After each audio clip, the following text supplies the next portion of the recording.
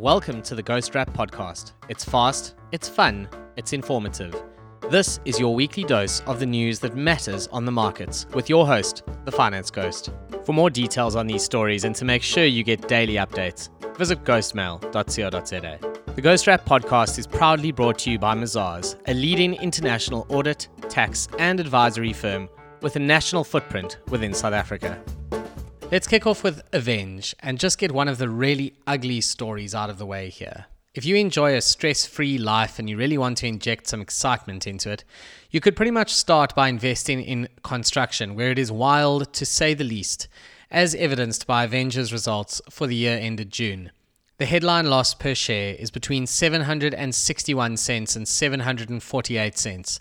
Now that doesn't mean much unless you know that the share price is R7.69 at the time of recording, so it has more than halved over the past year as the market effectively beat down the share price in anticipation of these losses.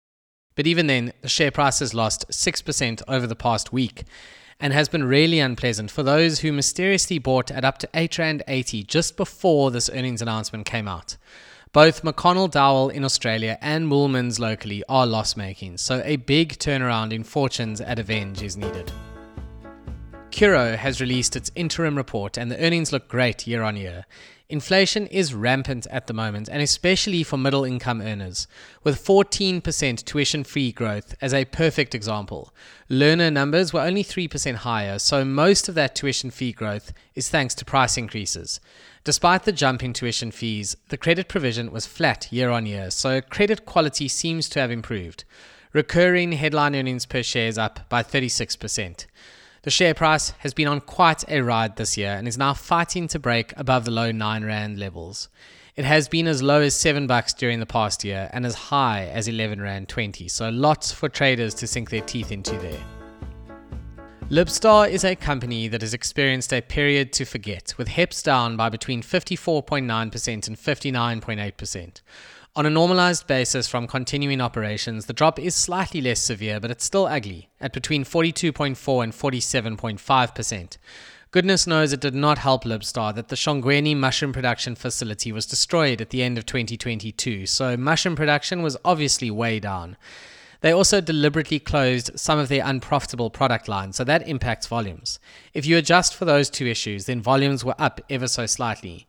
Unfortunately though, shareholders cannot just adjust what the share price has done, with a drop of 28% over the past 12 months. I'll now hit you with some good news from Transpaco, a company with limited liquidity in its stock but still good enough news on earnings to attract buyers. The packaging group released a trading statement for the year ended June 2023 that suggests growth in HEPS of between 16% and 22%. This sector has been a mixed bag this year, if you'll excuse a truly awful pun, with a company like Impact doing very nicely but Nampak in heaps of trouble. There's just no ignoring Standard Bank, where earnings and the dividend have grown by a colossal 35%. The business in Africa contributes 44% to headline earnings, and it grew beautifully, up 65% with return on equity of 28.4%. The South African business did well as well, with earnings up 17% and return on equity of 15.2%, with that number perhaps being a little bit light for the risk involved. Standard Bank's credit loss ratio of 97 basis points is at the top of the through-the-cycle range of 70 to 100 basis points.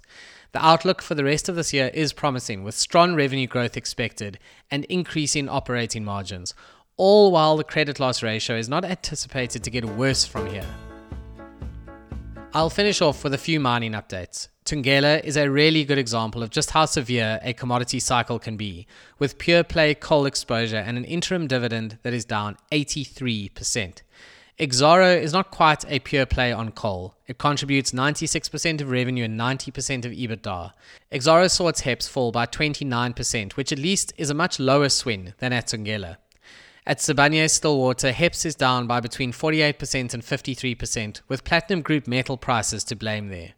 Goldfields has suffered a 12% drop in headline earnings per share, which pretty much looks good actually versus the rest of the mining industry despite being down. The point here is that you need to pick commodity exposure very carefully. Alternatively, of course, you could just take a step further up in the value chain and buy the shovel in the gold rush, or in this case, the drills in the commodity cycle. Master Drilling has guided growth in headline earnings per share of between 20 and 30% in the latest period. That's a lot more like it. And that's a wrap. Please remember that nothing you hear on the Ghost Rap podcast should be taken as advice. Please do your own research and visit ghostmail.co.za for more insights into the market.